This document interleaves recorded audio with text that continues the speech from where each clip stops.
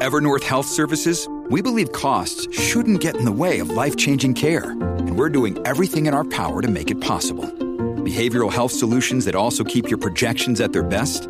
It's possible. Pharmacy benefits that benefit your bottom line? It's possible. Complex specialty care that cares about your ROI? It's possible. Because we're already doing it. All while saving businesses billions. That's Wonder made possible. Learn more at evernorth.com/wonder.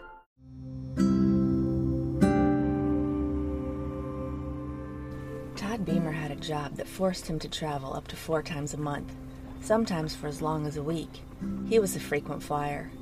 In 2001, he earned a 5-day trip to Italy with his wife because he was a top performer in his company. They returned home from their Italy trip late on Monday afternoon in mid-September, and while he could have left that night for a Tuesday meeting in California, he chose instead to spend time with his family, and his wife was pregnant and due in January with their 3rd child. He woke up early the next morning. His bags were packed. He was ready to go. He was standing there outside their door by 6:15. He planned to take a flight from Newark, New Jersey to San Francisco, California, spend the day working with the Sony Corporation, but he wouldn't be gone long. He had a return on a red-eye flight that same night.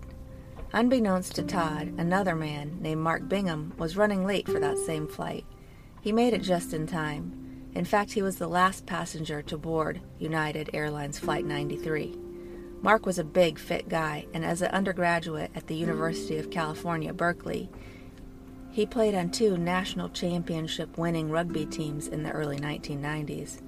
Upon graduation, at the age of 21, Mark Bingham proudly came out as gay to his family and friends. He was taking this flight for business and also to participate in a friend's wedding. He sat down right next to a third man named Tom Burnett. Tom Burnett and his wife had 4 daughters and lived in California. Tom was vice president of sales and marketing for a medical device company. He left home that morning reluctantly. For some reason, he had a terrible sense of foreboding, which he had expressed to his wife, and these feelings pushed him into attending church daily in the year prior to his flight. These men, along with the help of several other passengers aboard Flight 93, had no idea that they would soon become heroes. In this moment, as they felt the strain of making the flight, getting through security, and finally boarding the plane, they felt just like the rest of us would. That would all change shortly after the plane took off. This is Twisted Travel and True Crime. I'm your host, Sandy. Welcome aboard. Please excuse the boat and water noises you may hear in the background. I do live aboard a boat with my family, and I've found that it's best to warn listeners ahead of time of the inevitable background noise. Today we're visiting New York City to be exact, home to 8 million, where over 800 languages are spoken. According to sources I found, it's legal to go topless in New York City, but farting in a church could land you with a misdemeanor charge. While much of today's story ends in New York, it actually starts in 3 different places: Boston, Massachusetts, Newark, New Jersey, and Washington, D.C., Virginia.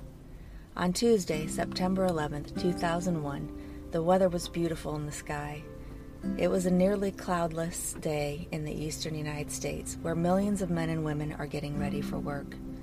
Some of them are making their way to the Twin Towers, the signature structures of the World Trade Center in New York City. Others are going to Arlington, Virginia, to the Pentagon. Across the Potomac River, the United States Congress is back in session, and at the end of Pennsylvania Avenue, people are lining up for a White House tour.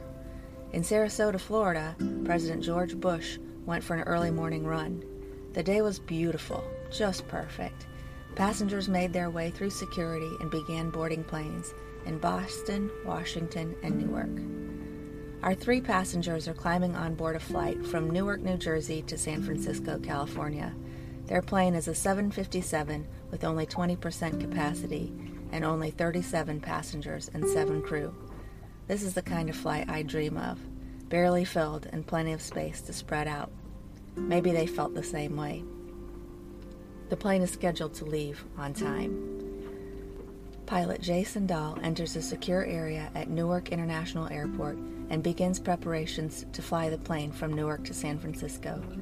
There he meets Leroy Homer, who was the first officer for the flight. the flight attendants also gather for a short briefing and to divide responsibilities. At the time, check-in is beginning for many of the passengers who are about to board this flight. These passengers range in age from 20 to 79. They are college students, retirees, and businessmen and women. 10 passengers are seated in first class. The rest of them have been seated right behind first class in the coach section. There are 4 Middle Eastern men in first class, and they take up seats around 6 other passengers in the first 6 rows. At least 10 of the passengers and crew on Flight 93 planned to take an earlier or later flight that day and found themselves on this flight due to schedule changes. One of these passengers telephones her husband in California, telling him that she will arrive home an hour earlier than expected. Her car service arrived at the airport early, which allowed her to take Flight 93 instead. Her words were, "Hey, I just wanted to let you know I'm on the 8 o'clock instead of the 9:20. At 8:01, Flight 93 pulls away from the terminal. It's just 1 minute behind schedule, and all 44 passengers and crew are accounted for. Usually it only takes about 10 to 15 minutes before a plane will take off, but this flight doesn't take off on time. It takes off 25 minutes late. This is because air traffic is heavy at the Newark airport, which often causes delays on the runway. When the plane finally does take off, 4 minutes later, another plane, Flight 11, crashes into the World Trade Center.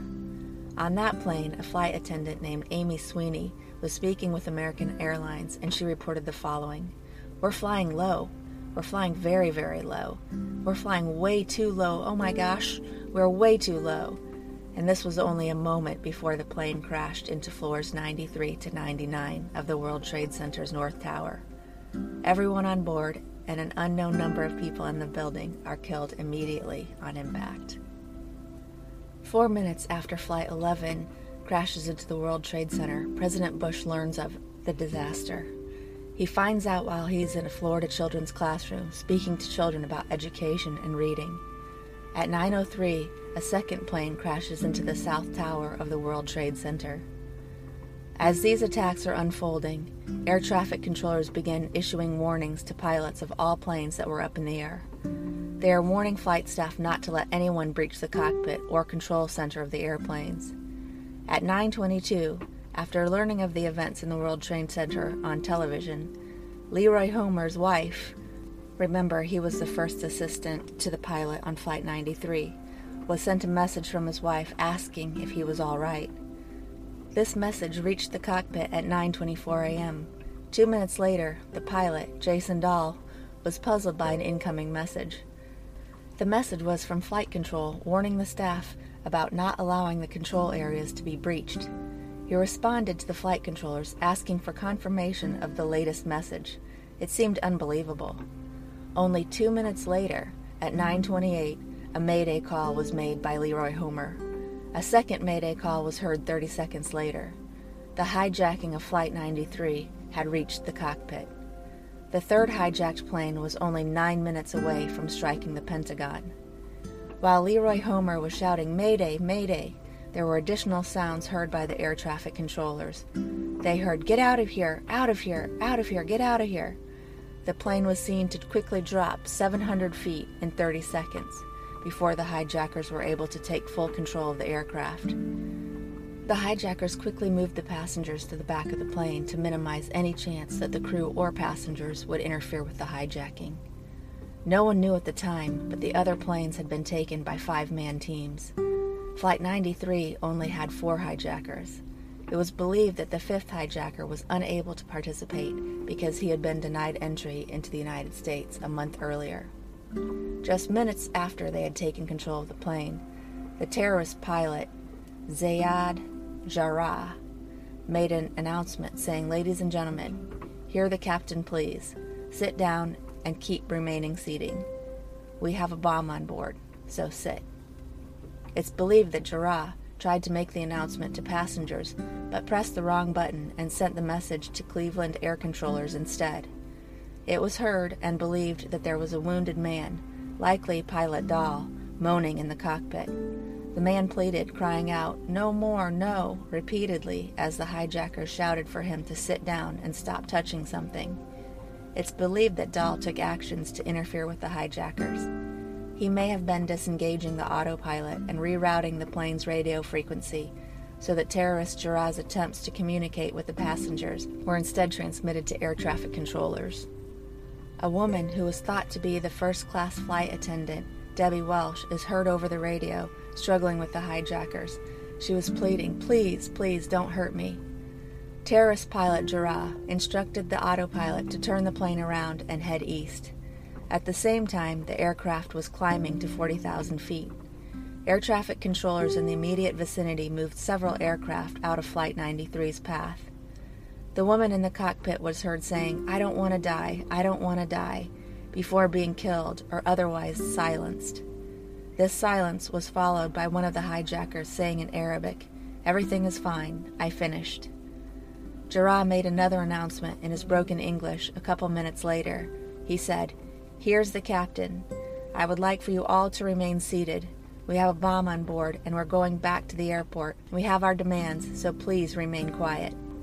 In the cockpit, the wounded man, Pilot Dahl, continued to moan and likely kept disengaging the autopilot.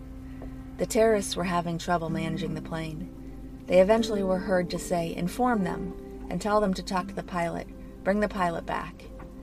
As these calls were being made from the cockpit, there were many more calls being made from the back of the plane.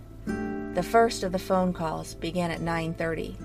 Passengers used the GTE airphones and their personal mobile phones. Altogether, the passengers and crew made 35 airphone calls from the plane. 10 passengers and 2 crew members were able to connect.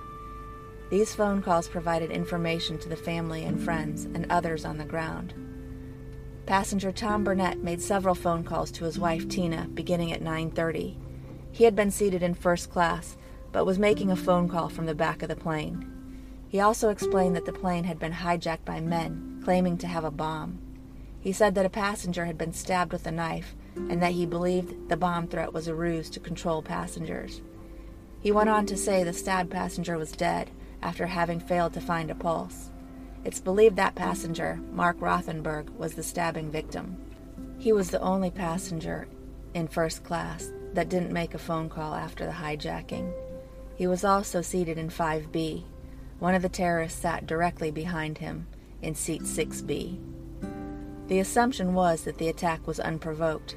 It was done with the sole purpose of scaring the passengers and crew into compliance. Another, second theory is that Rothenberg may have attempted to stop the hijackers by confronting them. Tom's wife, in turn, informed him of the attacks on the World Trade Center, and Tom replied that the hijackers on Flight 93 were talking about crashing this plane. He realized that it was a suicide mission on behalf of the terrorists. Quick-thinking Tom began to ask his wife details about the attacks on the World Trade Center. She informed him of the attack on the Pentagon that just happened. Burnett relayed this information to the other passengers. He then told his wife that he and another group of passengers were putting together a plan to retake the plane. He ended his last phone call by saying, "Don't worry, we're going to do something." A flight attendant named Sandra Bradshaw called the maintenance facility reporting that the flight had been hijacked by men with knives. They were in a cabin and on the flight deck. She had said that they had stabbed another flight attendant, probably Debbie Walsh, who'd been heard earlier pleading for her life. A pregnant passenger named Lauren Graham called her husband, leaving the following message. "Jack, pick up, sweetie. Can you hear me? Okay, I just wanted to let you know there's a little problem with the plane. I'm fine. I'm totally fine. I just want to tell you how much I love you." Several other passengers made phone calls telling friends and family about the hijacking. They described the hijackers as dark-skinned men who looked Iranian. They were wearing red bandanas and wielding knives. A man named Jeremy Glick called his wife and kept in contact with her until the end of the flight. He reported that the passengers voted to rush the hijackers. He had a black belt in karate and had been a national judo champion. As their call ended, he told her that he loved her and needed her to be happy.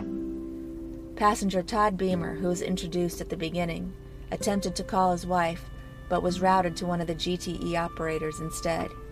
He told her that the plane had been hijacked, and 2 people, who he thought were pilots, were on the floor and were injured. He told her that one of the hijackers had a red belt with what looked like a bomb strapped to his waist. When the hijackers turned the plane around sharply, Beamer briefly panicked, exclaiming, "We're going down, we're going down." He later left the line open with her, so she was able to hear everything that was going on near the phone until the end of the flight. A passenger named Marion Britton called her friend. She said to him that she knew the terrorists were going to kill the passengers. She said, "You know we're going to die." Her friend tried to calm her, saying, "Don't worry, they hijacked the plane. They're going to take you for a ride, go to their country, and then you'll come back. You'll stay there for a vacation." Looking back on the phone call, her friend said, "I didn't know what to say. What are you going to say in that situation?" She kept on yelling the same things over and over. She continued to scream and yell. I personally have no idea what I would say if someone called me telling me they were in danger like these people were. Initially, I'd probably think they were joking or trying to pull a prank on me, and then I'd probably ask a ridiculous amount of questions trying to figure out a solution. In other words, I probably wouldn't be much help. Flight attendant Sandy Bradshaw, while she was on the phone with her husband, told him that she was boiling water so that they could throw it at the hijackers. At 9:53, while she was still speaking on the phone with her husband, she said, "Everyone is running up to first class. I've got to go. Bye." At the same time, Todd Beamer was telling the GTE phone operator that he and a few passengers were getting together and planned to jump the hijacker that had the bomb. He recited the Lord's Prayer, which prompted others to join in. He made one last request of the telephone operator, telling her, "If I don't make it, please call my family and let them know how much I love them." After this, the operator heard muffled noises. I'm sorry, I had to take a minute to gather myself there. The operator then heard Beamer saying, "Are you okay? Let's roll." At 9:57, the passengers began their revolt. Cece Lyles, who after 6 years as a police officer and detective chose to switch her career. She wanted to become a flight attendant, and so she did. She made a call to her husband and told him the passengers were forcing their way into the cockpit. The passengers attacked the man guarding the door with his bomb. Then they tried to force the door open. Meanwhile, the pilot, in an attempt to stop them, began to rock the plane right and left, trying to knock the passengers off balance. He yelled to another hijacker in the cockpit, "They want to get in here. Hold it from the inside. Hold it from the inside. Hold." He changed his tactics a few seconds later and began to pitch the nose of the airplane up and down. The cockpit voice recorder captured the sounds of crashing, screaming, and the shattering of glass and plates. 3 times in a period of 5 seconds, there were shouts of pain or distress from the hijacker outside the cockpit, suggesting that the man who was standing guard outside was being attacked by the passengers. The pilot stabilized the plane at 10 o'clock. A few seconds later, he asked, "Shall we finish it off?" They had been fighting off the passenger revolt for 7 minutes. The other hijacker responded, "No, not yet. When they all come, we'll finish it off." The pilot began pitching the plane up and down once again. A passenger in the background cried out, and the sound was heard in the cockpit. The words were, "If we don't, we'll die." 16 seconds later, another passenger yelled, "Roll it," possibly referring to the food cart. The voice recorder captured the sounds of passengers using the cart, or possibly a fire extinguisher, as a battering ram against the cockpit door. At 10:01, the pilot began reciting his prayers. When finished, he said, "Is that it? I mean, should we put it down?" The other hijacker responded, "Yes. Put it in and pull it down." The passengers continued their assault on the door, and at 10:02, a male passenger was heard saying, "Turn it up." A second later, the hijacker yelled, "Pull it down, pull it down." A struggle was taking place in the cockpit.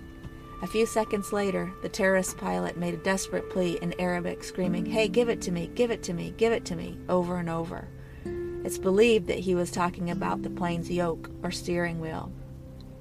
The hijackers in the cockpit were yelling now over the sounds of breaking glass. The last words spoken into the recorder came from a calm voice in English, instructing, "Pull it up." The plane then crashed into an empty field in Shanksville, Pennsylvania. From the time the passengers began the attack on the terrorists and tried to gain entry to the command station of the plane until the plane crashed, was only 9 minutes. They crashed just minutes after the South Tower of the World Trade Center collapsed. Vice President Dick Cheney, in the Presidential Emergency Operations Center, deep under the White House, had authorized that Flight 93 would be shot down. But upon learning of the crash, he's reported to have said, "I think an act of heroism just took place on that plane." According to the accounts of cell phone conversations with passenger Glick to his wife, he, Todd Beamer, Mark Bingham, and Tom Burnett had formed a plan to retake the plane and encouraged others to help with these efforts.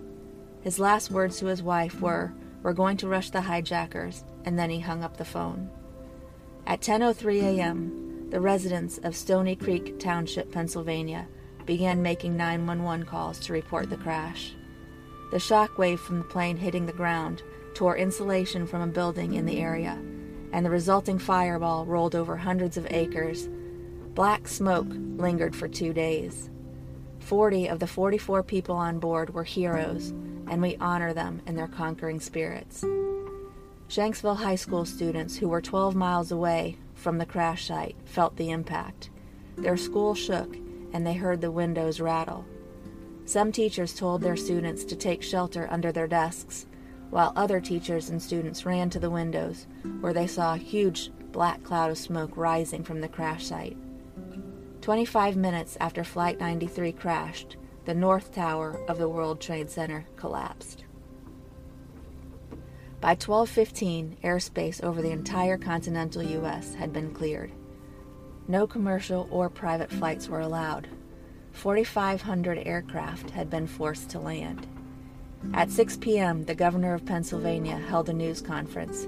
He said, "It's difficult to describe the range of emotions everybody feels when they not only learn about the incidents today, but they've actually seen them.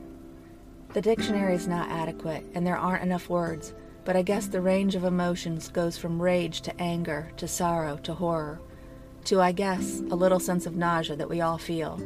The most telling sight is a gaping hole, and there's very little debris visible." 16 volunteer firefighters worked for 10 hours that day and then began assisting the FBI in the recovery investigation and body recovery of the flight and its victims. When a plane that large and moving at that kind of speed hits the ground, it essentially becomes a bomb, and the site certainly looked like a bombing. The passengers' physical forms had pretty much been obliterated. One of the men in charge of the crash site said he quickly learned to delegate responsibilities. His task was to find and identify everyone who had been killed. Identifying the bodies was extraordinarily difficult, as most of them had been vaporized by the impact and the intense heat.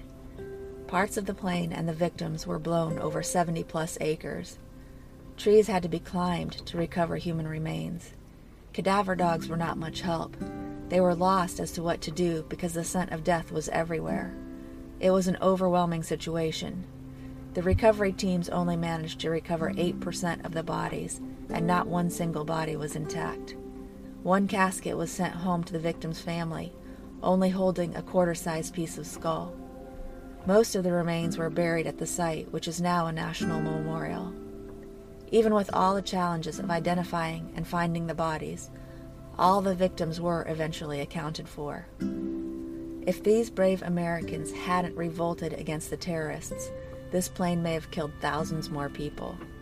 A total of 2,996 people were killed in the 9/11 attacks, including the 19 terrorist hijackers aboard the 4 planes.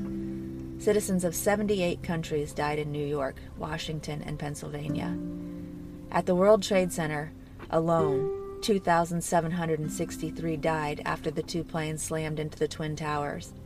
This number includes 343 firefighters and paramedics, 23 New York City police officers, and 37 Port Authority police officers who were trying to complete an evacuation of the buildings and save the office workers trapped on the higher floors.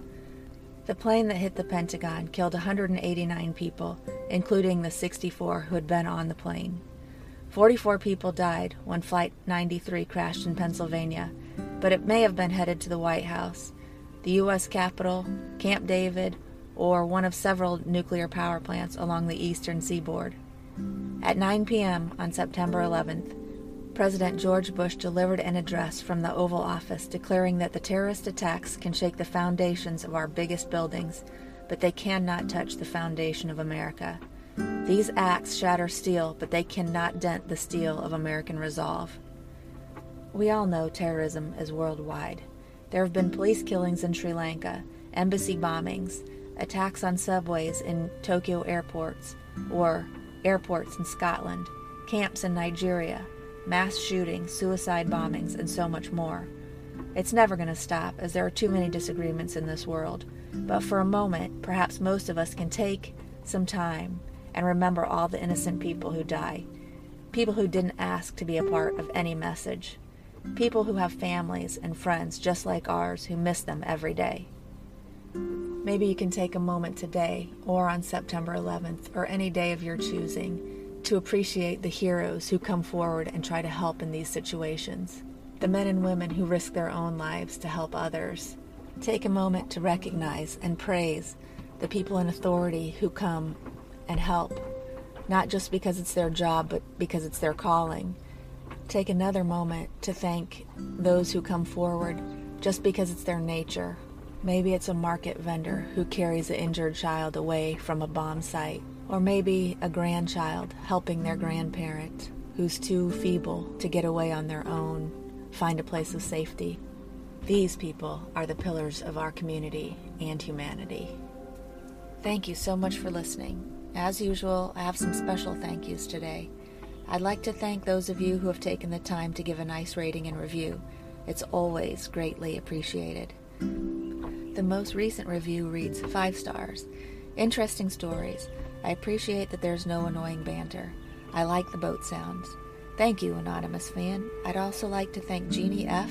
for her kind words on social media and for sharing the podcast with her friends. If you'd like to share a case with me or discuss any of the cases I've covered, please reach out to me on social media. There are links in the show description to those, and there are links available where you can make a donation to the show and fill my cup if you'd like. This can be done as a one-time contribution or monthly. Every little bit helps. Thanks again, and until next time, I'm wishing you all fair winds and following seas.